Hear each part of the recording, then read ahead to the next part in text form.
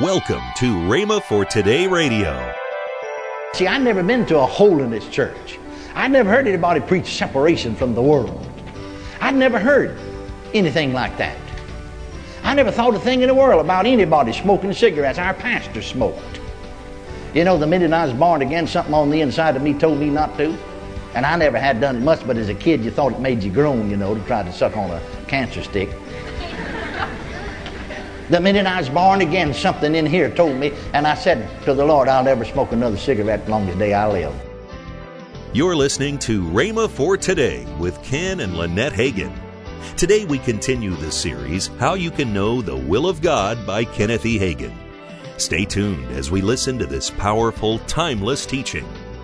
Also, later in today's program, I'll give you the details on this month's special offer. Right now, here's Kenneth E. Hagin's classic message. The reason that our bodies becomes a temple of the Holy Ghost is because our bodies are the temples of our own spirit. The Holy Spirit is not dwelling in our bodies per se. He's dwelling in our spirits. Therefore, if God is dwelling in us, then that's where He's going to speak to us. In our spirits, in our hearts, because that's where He is. We need to know that. The Spirit Himself beareth witness with our spirits that we are the children of God. Now we're so body conscious and so fleshly conscious and so physical conscious that spiritual things are indistinct to us. Remember this, that your spirit has a voice. We call that voice conscience. Your conscience is the voice of your spirit, and your spirit will speak to you. Now, the question is asked, is your conscience a safe guide? Yes, if your spirit has become a new man in Christ, then your conscience is a safe guide. Your conscience is the voice of your spirit. If your spirit is a new man, 2 Corinthians 5:17 said, therefore, if any man be in Christ, he's a new creature. Old things passed away, behold, all things become new. And if your spirit is a new man with the life and the nature of God in it, with the Spirit of God in it, then it's a safe guide. Now, a person that's never been born again, doesn't have the life of God in his spirit, doesn't have the nature of God in his spirit, doesn't have the love of God in his spirit, doesn't have the Spirit of God in his spirit, then his conscience is not a safe guide, because his spirit is unregenerate. And he's got the nature of the devil in his spirit, and his conscience will permit him to do anything. But when you have the nature and the life of God in you, your conscience won't permit you just to do anything. And the more conscious you are of your spirit and of your inner man, and the more tender you are toward that voice of your conscience, then you'll just automatically, no one will have to tell you, you'll automatically know right from wrong. You'll just automatically leave off a lot of things. Now, if you would ever stop and consider this, I think about my own experience sometime. See, I was born and raised Southern Baptist. Well, now, there's a lot of things people in our church, you know, that practice I never thought anything about. I'd never been to a holiness church. I'd never heard anybody preach separation from the world. I'd never heard anything like that. I never thought a thing in the world about anybody smoking cigarettes. Our pastor smoked. You know, the minute I was born again, something on the inside of me told me not to. And I never had done it much, but as a kid, you thought it made you groan, you know, to try to suck on a cancer stick. The minute I was born again, something in here told me, and I said to the Lord, I'll never smoke another cigarette as long as the day I live. I'd never heard of the Holy Ghost, never heard anybody say it was wrong or it was right. Never thought a thing in the world about it. If you'll be tender to your spirit, you'll leave off a lot of things. Amen. That's absolutely the truth about the matter. I thought about it later. Well, how come me to say that? But you see, my spirit was enlightened. He'll enlighten you through your spirit. That's the way He'll enlighten you, is through your spirit. And the minute that my spirit became a new man, I learned early to let my spirit dominate the outward man. See? You don't have to be preached to. You don't have to preach do and don't. Let your spirit dominate you. Let that new man on the inside of you be the dominant one. Don't let your body. Now your body will want to keep on doing things it's been doing, because it hadn't been born again yet. You'll get a new body one day. Thank God for that. That'll be a great day, won't it? But we don't have a new body yet. So we'll have to put up with the one we've got till then. But you see, friends, God is dwelling in us, in our spirits. And the conscience is the voice of our spirit. Reason is the voice of our soul. Feeling is the voice of our body. Now, we as Christians, we don't follow feeling or reason, either one. We follow our conscience. Paul said, I always obey my conscience. A lot of times people want to go by feelings. Sometimes we use the word feeling, but we should explain what we mean by, we're really not talking about a physical feeling. Someone said, I feel the presence of God. We're not talking about a physical, that you feel the presence of God like I feel this Bible in my hand, you know. We're talking about really a spiritual feeling or a spiritual sense. We sense God's presence. Maybe a better way to say it, I'm conscious of His presence. It's a spiritual consciousness. Now you can have that consciousness, and I guess I learned early because of experience. You can have that consciousness of His presence and fellowship with Him even when the body is not functioning. That's why you need to be careful. Doctors tell us this now, but I learned it by experience. But doctors tell us this now. I've had doctors to tell me this because they've learned some things. And we're all in the process of learning, thank God. That when people are unconscious, don't stand around that person. You know, maybe medical science has given up, said they're going to die, but don't stand around there and talk death. They'll pick that up in their spirit, even though they absolutely, totally cannot contact you. Because you see, the spirit never dies. A lot of times people's spirits will pick up things. It is not necessarily that the Holy Ghost revealed to them, but your spirit just picks up certain things sometimes. I'm of the opinion we'll have greater development in this area, but you see, the church has never grown out of a babyhood stage because they know little or nothing about spiritual development. Nearly all of our worship is either in the physical or the soul realm. And we know little at all. Once in a while we'll touch that spirit realm a little bit. But because we're not taught, we don't know how to develop and grow in that area. But thank God we're on the way. Glory to God.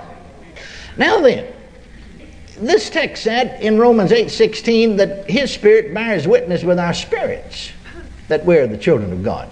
He doesn't bear witness with our bodies. Our feelings haven't got anything to do with it. I remember Smith Wigglesworth said something that blessed me when I first read it way back in the late 30s because it was so in line with some of my own experience. He said, I'm not moved by what I feel. I'm not moved by what I see. I'm moved only by what I believe. And then he went on to say, I can't understand God by feelings. I can't understand the Lord Jesus Christ by feelings. I understand God by what the Word says about Him. I understand the Lord Jesus Christ by what the Word says about Him. He's everything the Word says He is. Hallelujah. Well, you will not understand yourself by feeling. Understand yourself as a born-again, Spirit-filled Christian by what the Word of God says about you. And when you read what the Word of God says about you, whether you feel like it or not, say, yeah, that's me, that's me. I have what the Word says I have. I can do what the Word says I can do. I am what the Word says I am. And you will begin to develop spiritually then. Blessed be the Lord. Now notice Jesus went on to say concerning the Holy Spirit, like John 16, 13, and 14. Remember, the Holy Spirit's in our spirits now. Howbeit when He, the Spirit of truth, is come, He will guide. He will guide. That sounds a whole lot like as many as are led. Led, guide you into all truth. For He shall not speak of Himself. So the Holy Spirit will speak. No, this is not talking about speaking with tongues. The Holy Ghost don't talk with tongues. The Holy Ghost gives your spirit the utterance and you do the talking. That's not the Holy Ghost talking. That's you. He does speak. We'll get into that in just a little bit here now.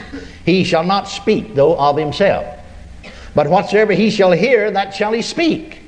And He shall show you things to come. Now, whatever the Holy Spirit hears God say or Jesus say, He'll speak that in your spirit. Because that's where He is. He shall glorify Me, for He shall receive of mine, and He'll show it unto you. Jesus said also, John 14:26, He shall teach. The Holy Spirit will teach. you all things, and bring all things to your remembrance whatsoever I've said unto you. Now, people ask me sometimes about remembering, They asked me, I remember years ago, they'd asked me because at one time I could quote 3/4 of the New Testament. How do you memorize? I said, I never memorized Scripture in my life. Don't know a thing more about memorization. I suppose you could develop your mind if you'd work at it. I said, I just get to talking and it just comes up in me. It just rises up in me. He brings to remember. He's in there. He just brings it up. How can you remember? You remember dates and places and things, I get to talk about this happened then, that happened then, sometimes, And I don't try to remember that. I tell you the truth about it. If I'm not speaking under the anointing and somebody asks me about it, I have to stop and think about it and try to drag it up to get it.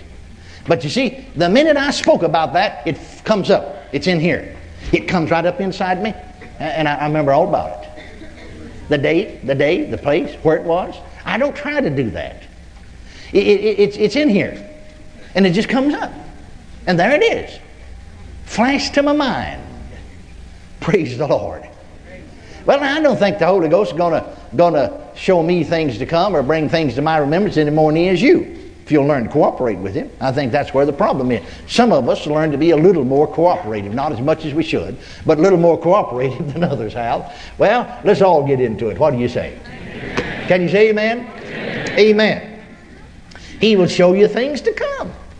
Now, I don't believe that just means that the Holy Ghost, as in the Scriptures, gives us prophecy and shows us about future events. It's recorded in the Word of God. I believe that means also, in fact I know it does, that the Holy Ghost will show you things to come. He bears witness with your spirit. He leads you. Now, this witness of the Spirit is sometimes an inward intuition like.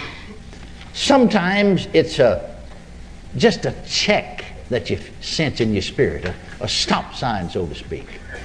Or sometimes it's just a green light, so to speak, something on the inside of it. Sometimes it's just an inward prompting or an urge. I'm doing my best to define it. It's difficult to put it in natural word spiritual, to describe spiritual things.